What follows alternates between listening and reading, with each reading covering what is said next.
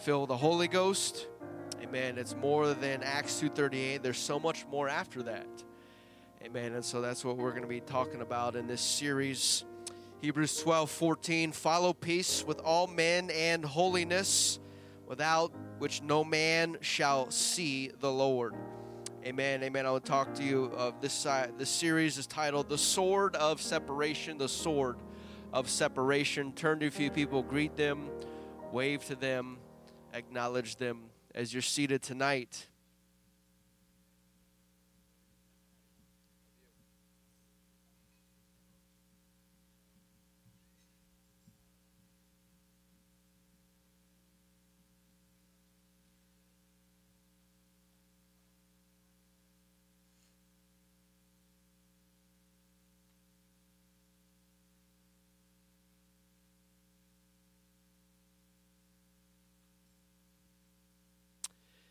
Amen.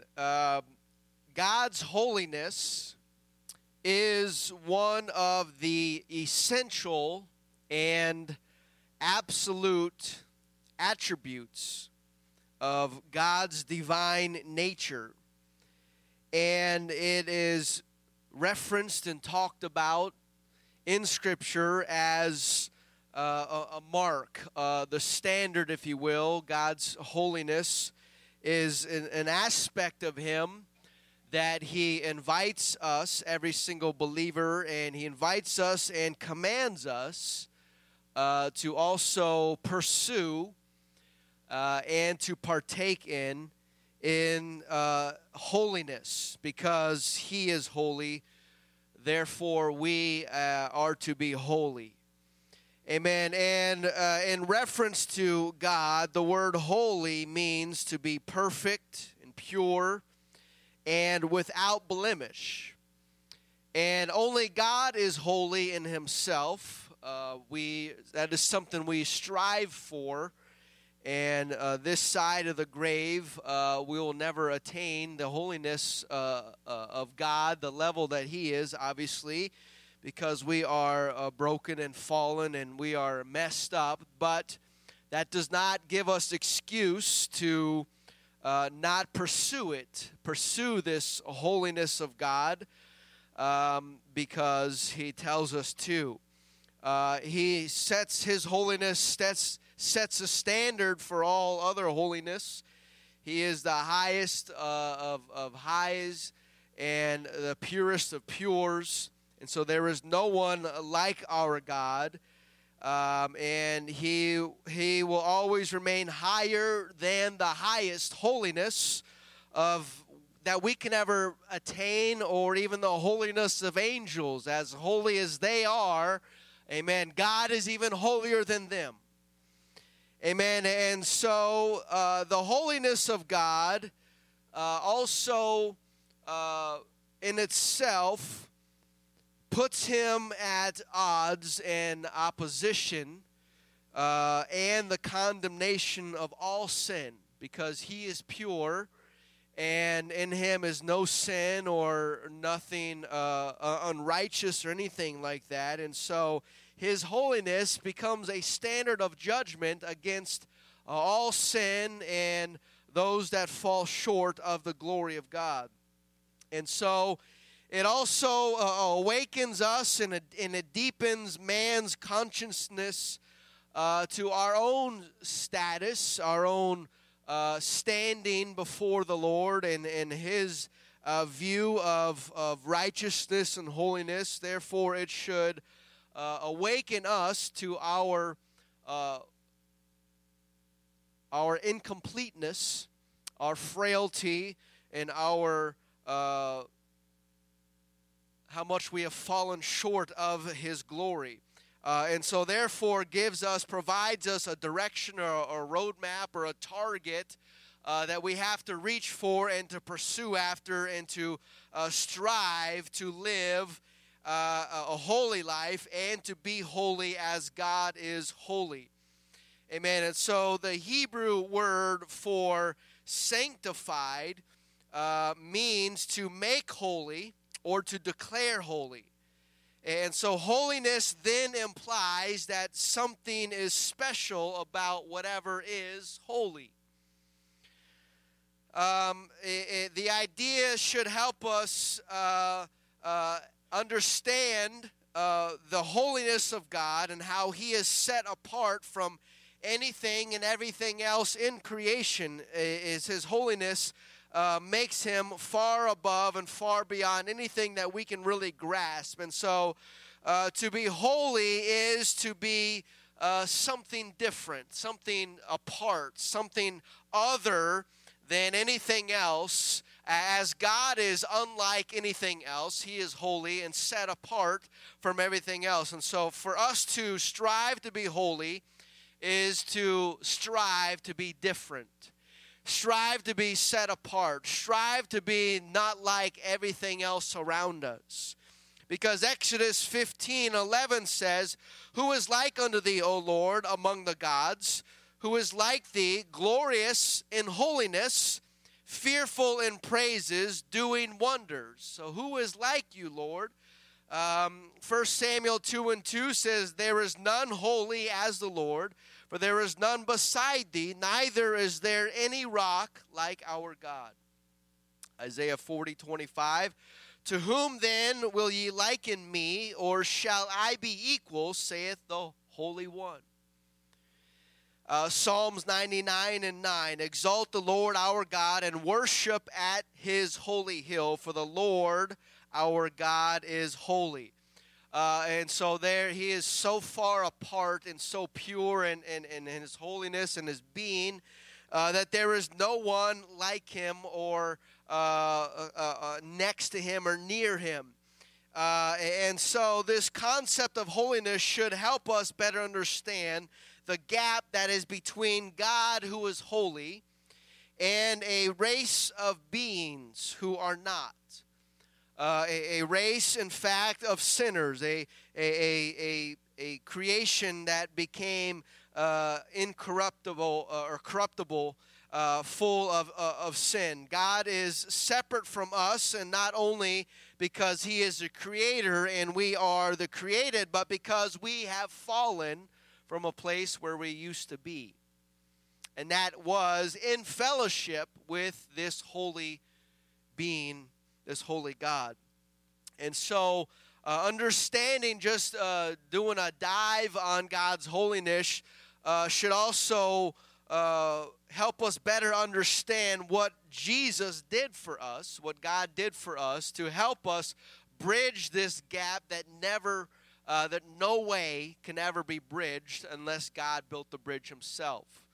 Because of how holy He is and how fallen man is, there's nothing that can bridge that gap only unless God Himself did that, and He did that through Jesus as He came to be the sacrifice to build that bridge so that man can once again have this connection with this holy God. Otherwise, there is this separation between light and darkness. What fellowship hath light with darkness? Amen. And so there is nothing there except the saving work of Jesus Christ, who brought us to this place that we are now. And even though we are here at this level, this connection, this restoration of a relationship that we have with God, it does no by mean that this is near the finish line, because there is still a work to be done in each and every single one of us. And even as we look back and see how far God has brought us and how much more holy that we are now than we used to be, amen, that is not, our life is not the standard of holiness. And so we should feel good about how far we've gone, but we don't need to be looking at ourselves and judging ourselves with each other or with ourselves in the progress that we have, because Jesus, God, is the standard. And so looking to Him, the author and finisher of our faith, looking at His holiness, that is where we are striving to go and looking to go and fighting to get towards, and knowing how far we've come, we still have a ways to go. Doesn't matter how long we've been in this. We could be in this the majority of our life, but yet still looking at the holiness of God, amen, we still have a ways to go. Amen. And so we know that man appears in scriptures as a fallen being, by nature unholy and sinful, that changed in the fall. We are created in God's image, and we have lost one of the most essential features of that image, and that is holiness. We lost that in the fall, along with many other things. But that holiness that Adam had, that pureness, that righteousness that he had, enabled him to walk with God in the garden. And so the fall, the sin that came in, broke that, removed the separation. We're now filthy creatures.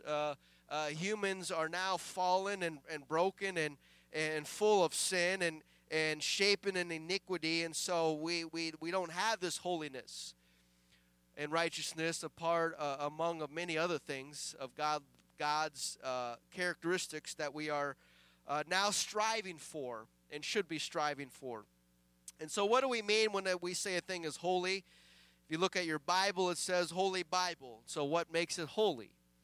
The land of Israel is called the Holy Land, and the city of Jerusalem is called the Holy City. Why? Why is it called that? Because there is a quality about all of them, is that they belong to God. The Holy Bible, that's His Word. The Holy Land, that's the land of the God placed His name. The city of Jerusalem, the holy city, that's where He placed His name in that city, and His people are the nation of Israel. And so those things that are connected with God and identified with God and named by God, now all of a sudden they are separated, and they become holy, not just in name but in purpose and in meaning as well. And so we know that they belong to God. And so born-again Christians, it specifically means for us to be holy and to pursue holiness means a separation from sin and the world, and to be dedicated unto God. Because since we have received the Holy Ghost, we are given power over sin, power over disease, power over the devil, power over the world, to overcome the world as Jesus did. And so He gives us this weapon, this tool, this aid to be able to pursue holiness and to live a holy life and to be a holy people, because He told us and commands us to be holy. And so there has to be a possibility for us to do that. Otherwise, it's unfair. God would be unjust to tell us to be holy if there's no way we could. That's an unfair ask of God, and so God is just. And so if He says be holy, there is a way we can be holy. It's just a matter of do we want to go down that road or not. And so when the word holy is applied to a person or object, it has two parts, two meanings. One is that it is now separated. It is pulled out. It is separated from everything around it. Being holy means that being separated. But also, the second part of that is to be separated and set apart for a purpose. Because you can separate something and you can just leave it there without purpose, and it just sits there not doing anything. And so we are separated from this world, but not just to sit there and not do anything, but we are separated unto God. And so there's a twofold purpose in holiness, is that coming out from the world, but also not just to brag about how we are not a part of this world. But the second part of it is we have a purpose, we have a calling, we have a direction, we have a target to go after, and we are set apart for God and for His purpose. Whatever that is for our life, we have a meaning and a purpose in our life. And so he doesn't just separate things or people to sit there and collect dust. No, when God separates something, it comes with a call. It comes with an anointing. It comes with a purpose, and that is to bring him glory, to bring him praise and glory and honor, because we get to see the magnificent work of God, the salvation of God, and the mercy of God, the love of God. All of this come to fruition when God is separating someone from the world. We see something beautiful happening there, and that gives God glory, because we know that we cannot do that on our own. And so we see on the very first page of the Word of God, God doing a bunch of separating. The story of creation is that of separation. God, the whole first chapter shows us God separating this from that. And with each event, which each thing, it was given a purpose. The heaven and earth were separated. The light and darkness was separated. Heavens were separated from the heavens, and land from the sea, and plants and from the animals. And then with mankind, there comes even more of a separation from the rest of creation, because this unique creature now is getting even more attention from God than anything else has yet to receive. This thing must really have a purpose. If God is doing this much more, so much more with this thing than everything else, by his very actions, this thing is separated. Mankind, humanity, is separated from the rest of creation simply by his actions. And so we were made in his image, made in his likeness, and so God was is and was pure and perfect. And so this man that he made him pure and perfect. God was holy and righteous, and this man that he made, this creature, was holy and righteous. And God has dominion and authority, and this man was given dominion and authority. And so mankind was made and called out from among the world to be separate from everything else that God had made. But Adam gave all of that up when he let go of that separation, and he crossed that line. He crossed the Word of God, and the separation, he wanted to be like God in unrighteous way, an ungodly manner, because God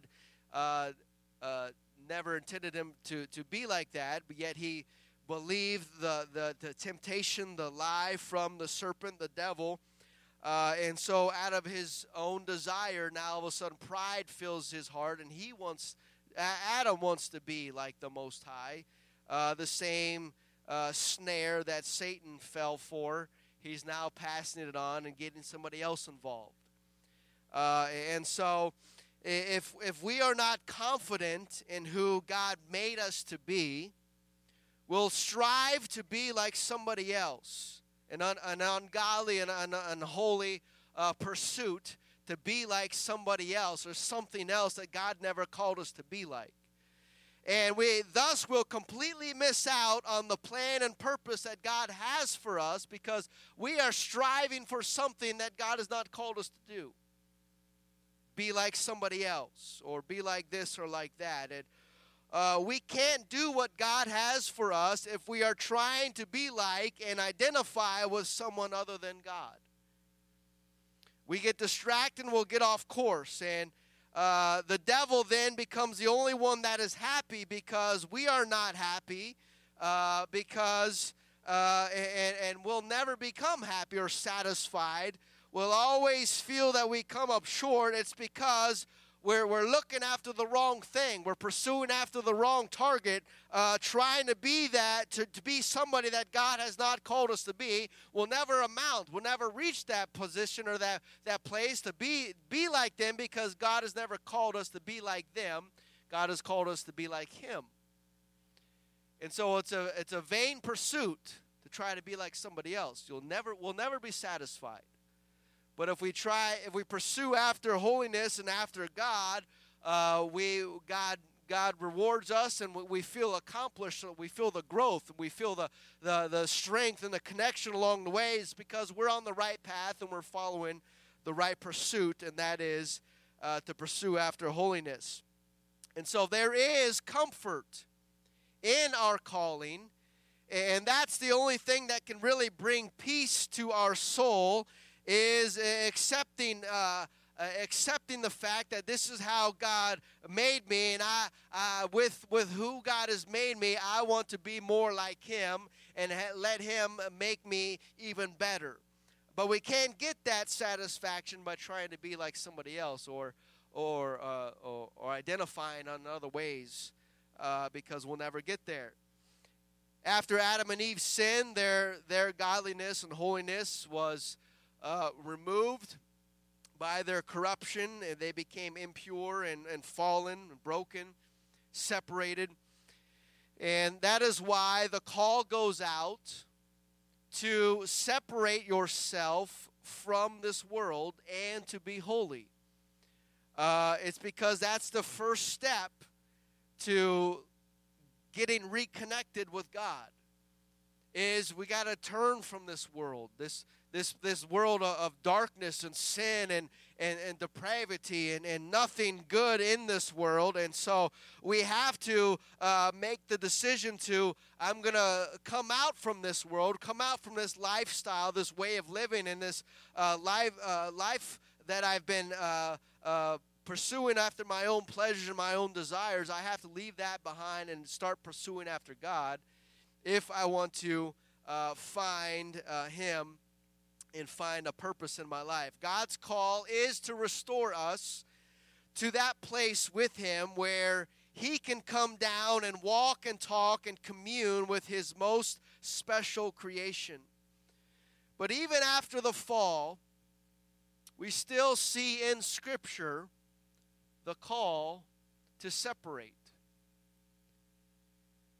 Just follow the lineage of Seth, we can see a heritage or a line of people who were unlike the rest of the people of the world.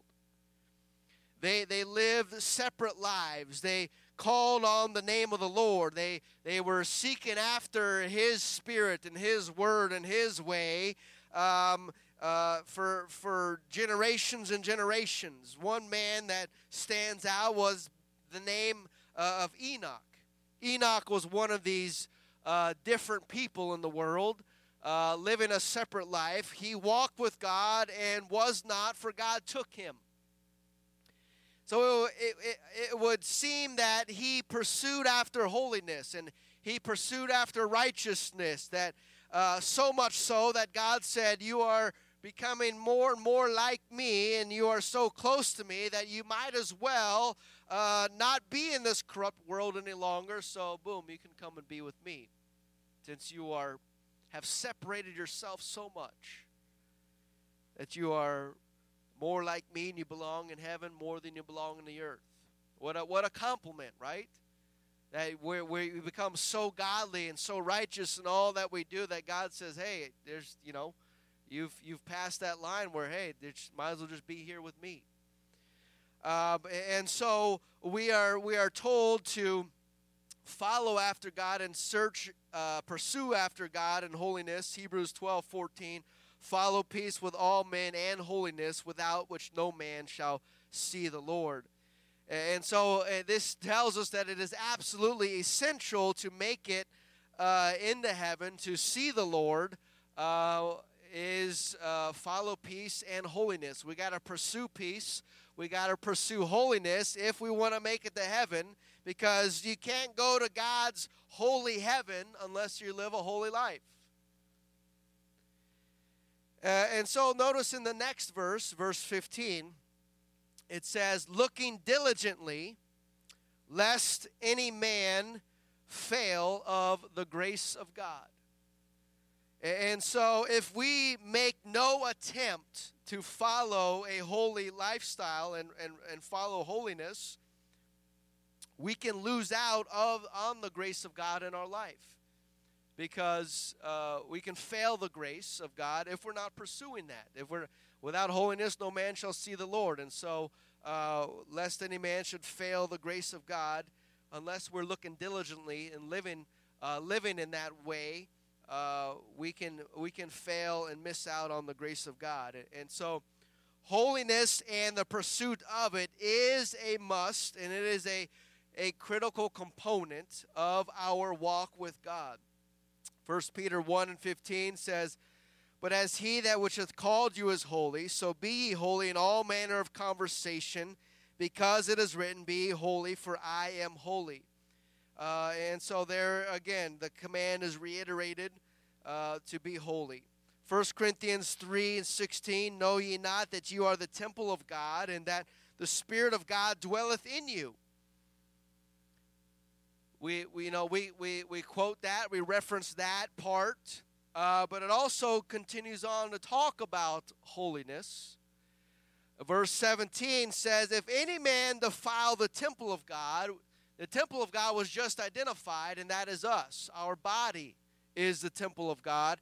"If any man defile the temple of God, him shall God destroy, for the temple of God is holy, which temple ye are." And so that to me seems like Paul is really laying out that holiness really is a prerequisite to get into heaven.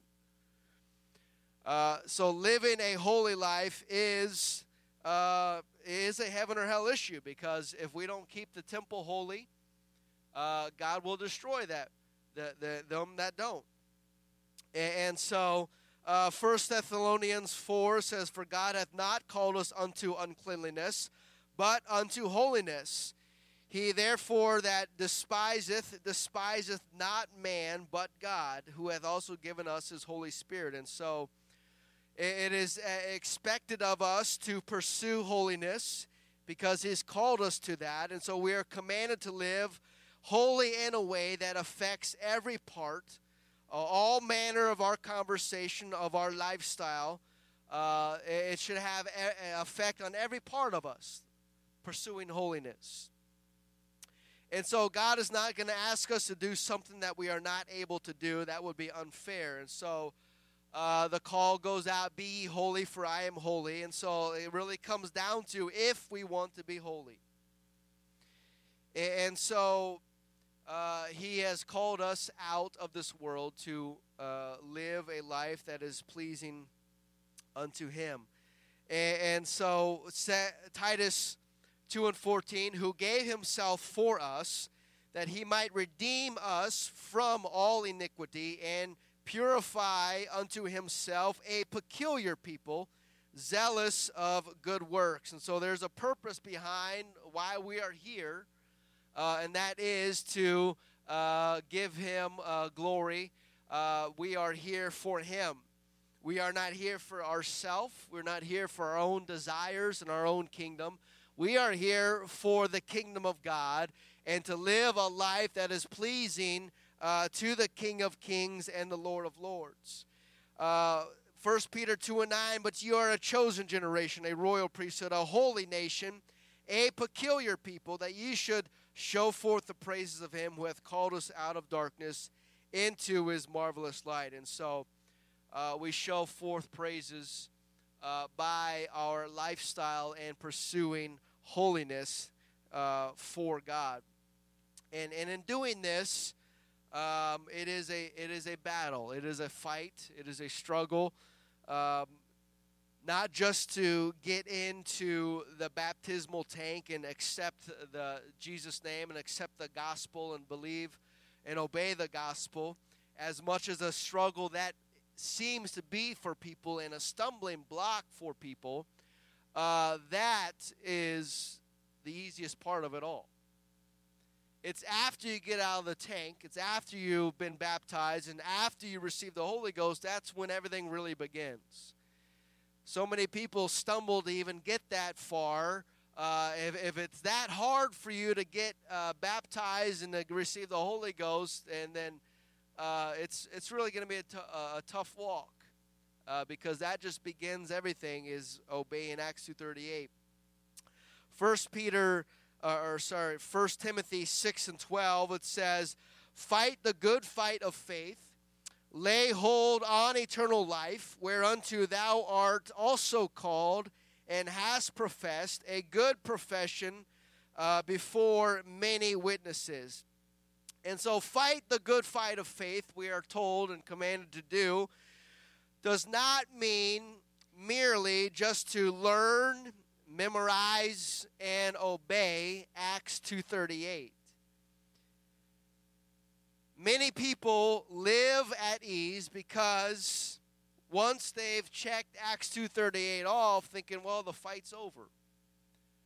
I've done, right? That's what the Bible tells me to do, to obey Acts 2:38, and the fight is over, right? I mean, I've accepted the doctrine, the oneness of God, the oneness of Jesus, and the name of Jesus, and the baptism in His name, and filling the Holy Ghost, and accepting and believing that we receive the Holy Ghost evidence in tongues. And once you've done that, right, I mean, what more do we contend for? What more do we have to fight, right? Because that's really the crutch of it all, right?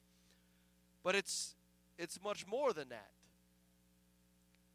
I mean, to live by faith and to fight the good fight of faith, what is that faith? What is he talking about? Well, that's everything.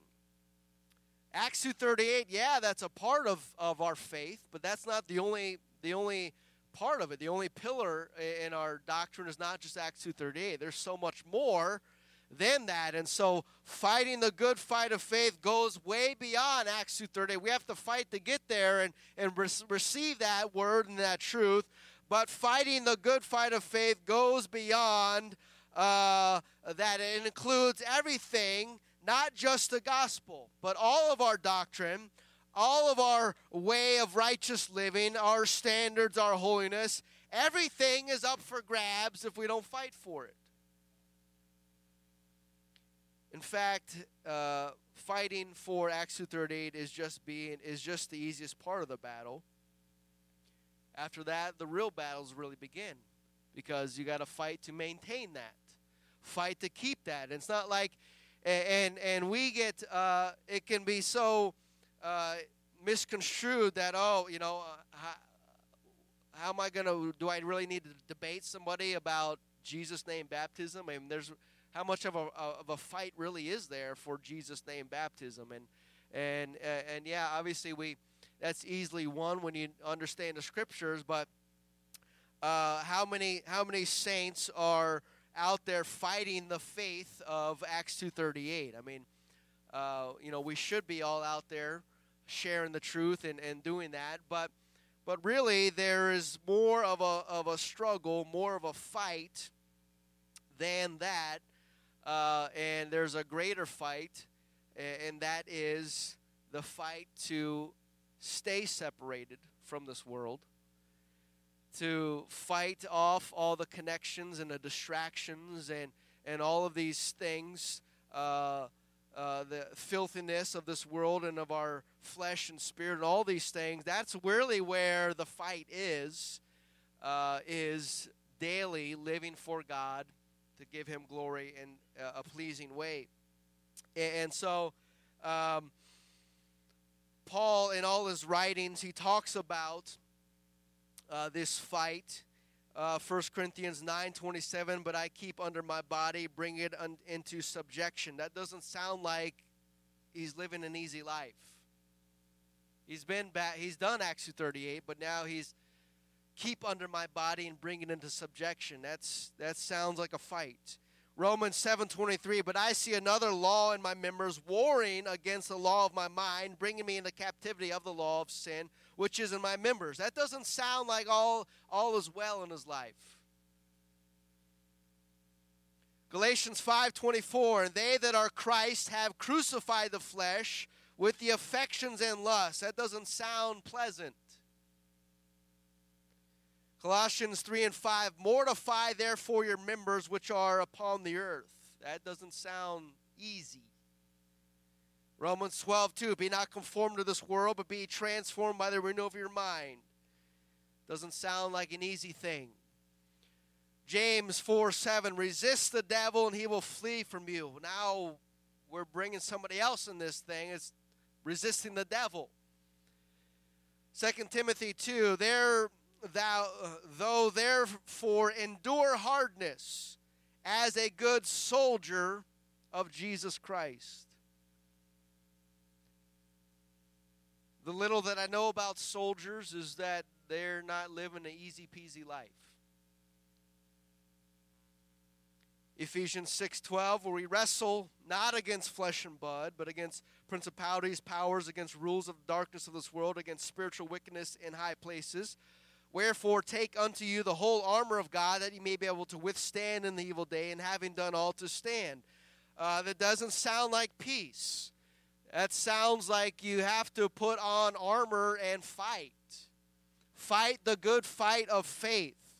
1 Timothy 1:18, this I charge, I commit unto thee, the son Timothy, according to the prophecies which went before on thee, that thou by them mightest war a good warfare.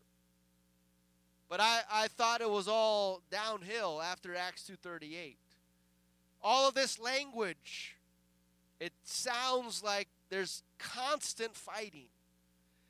Constant warfare, that we might war a good warfare, fight a good fight. And so where is all the peace that we don't have to do any of this? We've already done Acts 2:38. There's no more fighting that should happen. But yet, almost in every one of Paul's letters, he's talking about there's a war and fighting and contending and war, a good warfare. Maybe this is the source of it all. Matthew 10:34, Jesus has said, think not that I am come to send peace on the earth. I came not to send peace, but a sword. Where is the peace in that? Jesus said, I ain't coming to bring peace. I came to drop a sword in the middle of it all. And a sword is not a peaceful instrument. A sword, obviously, is a weapon of war. And so if Jesus is dropping swords, he's obviously trying to teach people that this, if you're going to follow me, it's not pick up your teddy bear and just cuddle it until I come back. No, it's pick up your sword and fight the good fight of faith, war a good warfare, because there is a battle, there is a war that is waging. And it sounds to me that to be a Christian, a born-again believer, is not a life of ease and comfort, but is a life of struggle, of constant fighting, constant warfare, because there is always a battle to be fought. And that battle is the fight for holiness and to maintain separation from the world. Because how many battles are really fought about Acts 2:38? But how many battles are fought against your flesh? Against the desires of the flesh, against the things of this world, and ungodliness and unrighteousness. How many battles are fought with those as opposed to just our little snippets of our doctrine that we believe? I contend to you today that there is more battles going on about holiness than there is about anything else. And just to not even really even dive into holiness means you're missing out on the most of the battles. And so I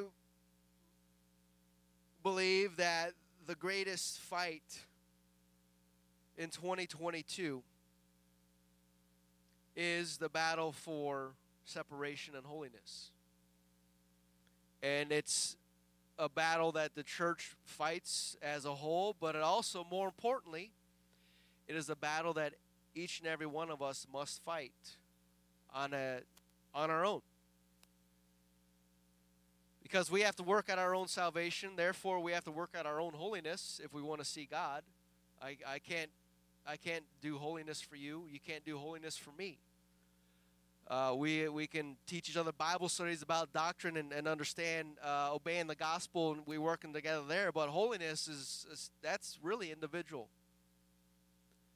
And so if we're not willing to fight the battle for holiness and separation, we're missing out on most of the fight. And so what does that say? Musicians, if you would come, to fight in a battle takes strength and energy. And we all have only so much energy. And what the enemy would love to do is for us to use our strength to fight and bicker with one another. Because when that happens, our energy is used up, it's burned up on something that causes division and strife in the body. And so rather than use our energy and our strength and our mind for a righteous purpose and to fight against the world, to fight against the flesh, to fight against the devil, those are the real enemies of an apostolic, not each other. And so if we fight against one another, that means we're probably not fighting against holiness, separation. We're not fighting against the world and the devil. And so with a corrupt heart and a busy devil and an ensnaring world, we must either fight the right battles or we are going to lose. Even after being born again, we are still prone to unrighteousness and ungodliness, and we still have this flesh, this unregenerated flesh that does not want to live for God, and we still have a heart that can be corrupted. And so there, to me, seems like where the real battle is with our flesh and our carnal desires and our living in this world, but fighting to maintain our separation, or do we even fight for that? Romans 12:2, I beseech you therefore, brethren, by the mercies of God, that you present your bodies a living sacrifice, wholly acceptable unto God, which is your reasonable service. Again, that doesn't sound like a pleasant thing. But yet, that's what we are called to do. Present our bodies a living sacrifice, wholly acceptable unto God, which is our reasonable service. Be not conformed to this world, but be transformed by the renewing of your mind. That seems like there's a battle there. Conformity to the world, but yet fighting between separating unto God. And so holiness includes a sacrifice of our desires and our wills, but we must present ourselves in a manner that is acceptable to holiness unto God, which includes a sacrifice of our will and our desire and what we might think is the right way to do things. We must present ourselves in a manner that is acceptable unto God. And so a lifestyle of holiness is a foundation stone of the apostolic church and of the apostolic life and believer, is to pursue holiness and to be holy, because God is holy. And if we are the only people, so-called Christians that we're the only ones that really have the Holy Spirit of God, that automatically separates us from the rest of mainstream Christianity. And so with that separation calls a calling and calls a direction and an anointing to pursue after God. We would be the only ones who really know how to pursue holiness. Because without the Spirit of God, how are you going to know which way to go? And so how much more should we not only be separate from the world, but also separate from every other Christian? Unless they're born again and have a Holy Ghost and baptized in Jesus' name and they're pursuing righteousness, we should be separated from every other quote-unquote Christian out there. And that's what the Holy Ghost would do and will do in us if we allow it to do it in us. The spirit is willing, but the flesh is weak. Therefore, the battle wages on. And so holiness is taught by the Bible. It does not try to give specific answers to the countless situations that we may face as an individual. It teaches principles. If it doesn't speak to it specifically, it's going to address it in a principle, because I believe the Bible has the answer for every problem, every situation that we can ever encounter in our life. It may not be spelled out specifically, but it teaches us how to live in this world and how to deal with these things. The Bible doesn't talk about TV, if you haven't figured that out yet. But I believe it does talk about TV and how to live and how to live in a world where there's TV and internet and all these things. We can extract principles from the Word of God, apply them to our life so that we know how to live in this world to give God glory. Why? Because we are called and we are separated for His purpose. Holiness cannot be legislated. I can be up here talk about holiness till I'm blue in the face, but that doesn't mean it's going to happen. Because again, it's an individual. Goes back on the individual. I can preach standards, and I plan to preach standards and teach standards. But again, that doesn't mean anything, does it? Because it all falls back on the individual, on their heart, and how open they are willing to receive the teaching. And so, if holiness is not in the heart, somebody's not going to obey.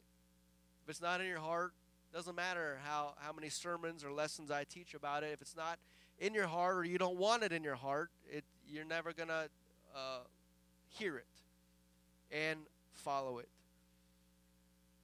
And so many Christians today want to live their own life, wear what they want to wear. They want to be a little bit separate from the world, but not too separate. Still want to blend in a little bit. But that is losing the most important battle of a believer, is to maintaining that line of separation, because with that line comes everything. Once you give up the pursuit of holiness and the seeking separation from the world, once you don't care about that anymore, you'll lose everything. I know many people who have once professed holiness and living an apostolic life, but they couldn't really get behind the belief of holiness. And so let's not worry about that fight too much. And what happens pretty soon, now they're preaching false doctrine. The line of holiness and separation is that first line and the most important line. How we feel about that line says a lot about us and potentially our future. Because if we're willing to accept it and submit to it and live it and pursue holiness or not. And so the line of separation, the sword of separation, is, I think, the most important battle that we face as a believer. And it's a battle we face every single day. Man, if you stand with me tonight,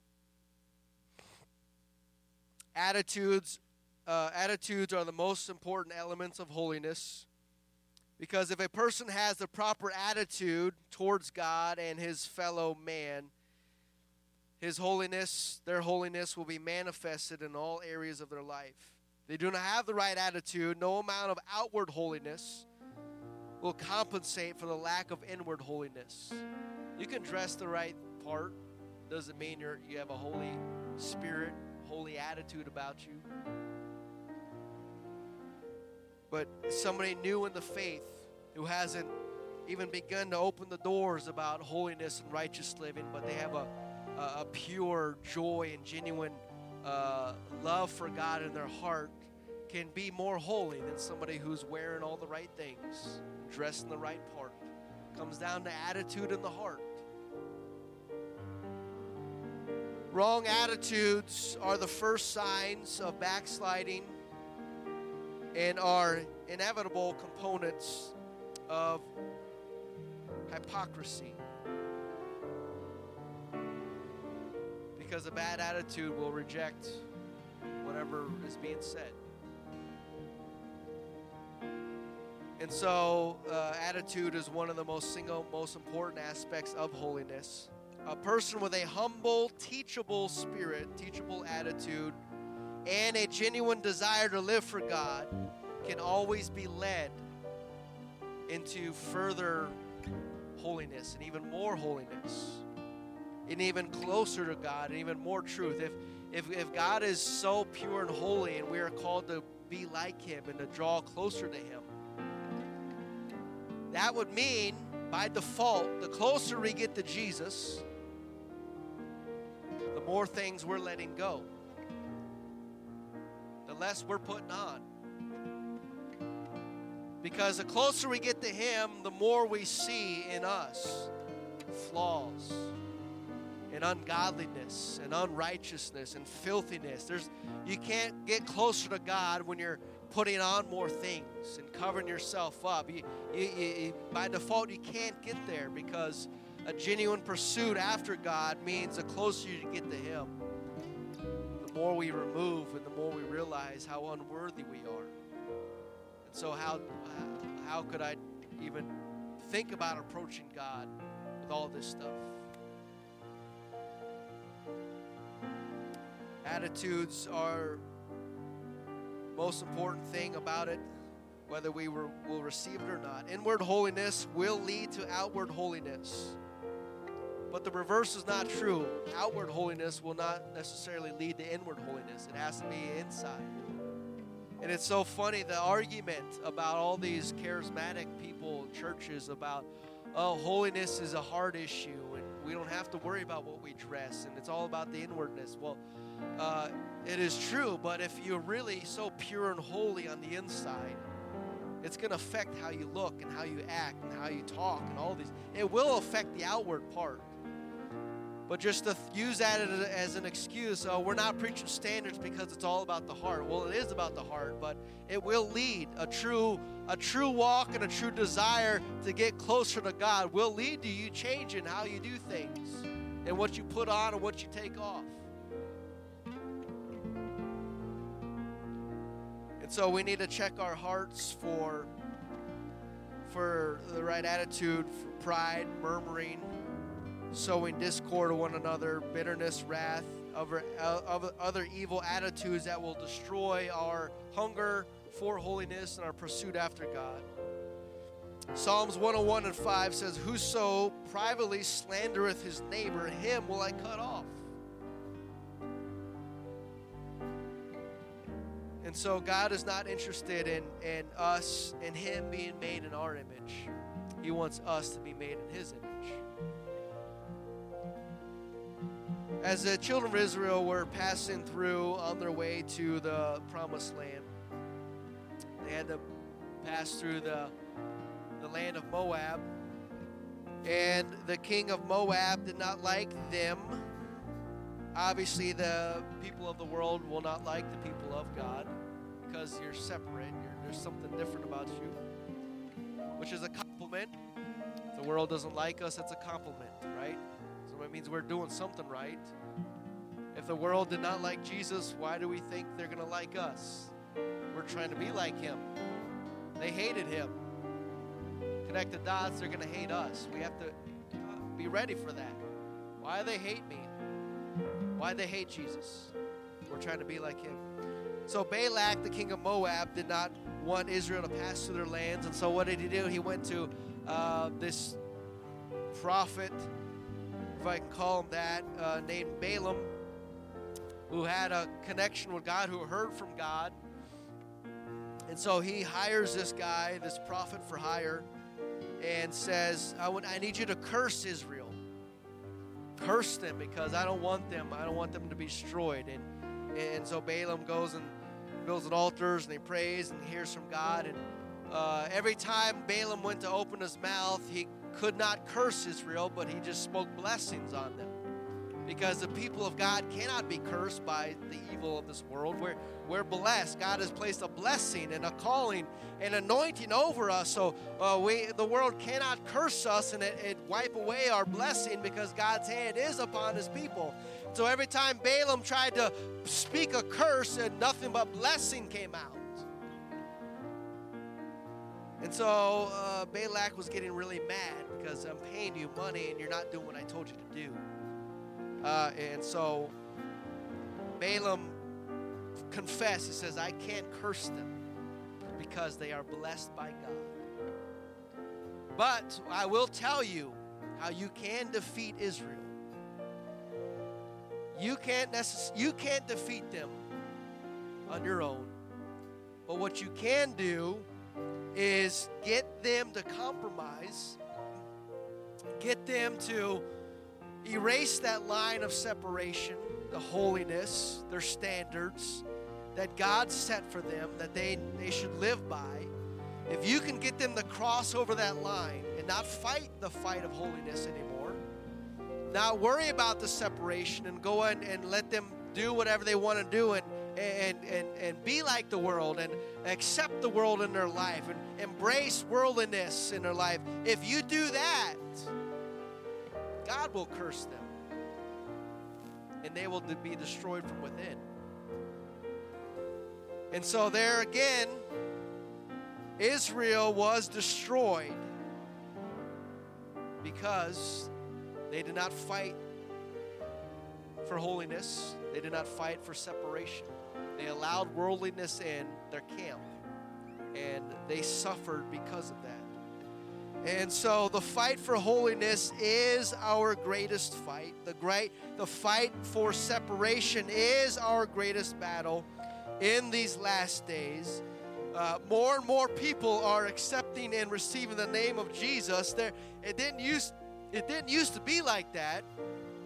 40, 50 years ago, we would be all by ourselves talking about Jesus' name baptism, but now everyone's baptized in Jesus' name. That fight is long gone. We don't have to fight for that really as much. But the fight for holiness is still here.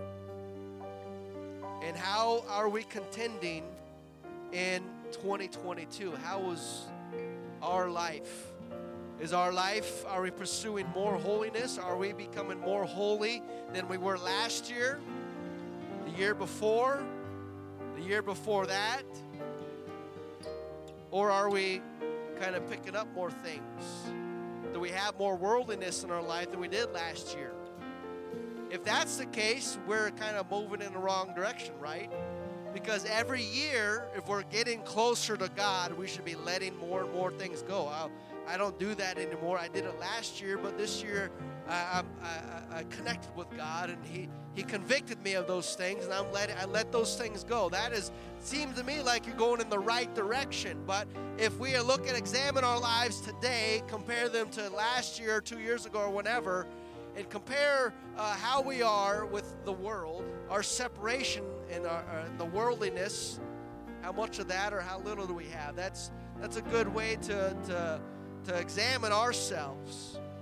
Are we moving in the right direction? Are we fighting at all?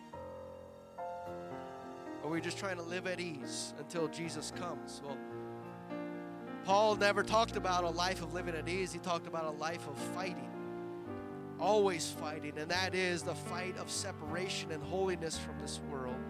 And this world is getting darker and darker, and just by default, if we are not reaching closer and closer to God, we're probably being dragged down.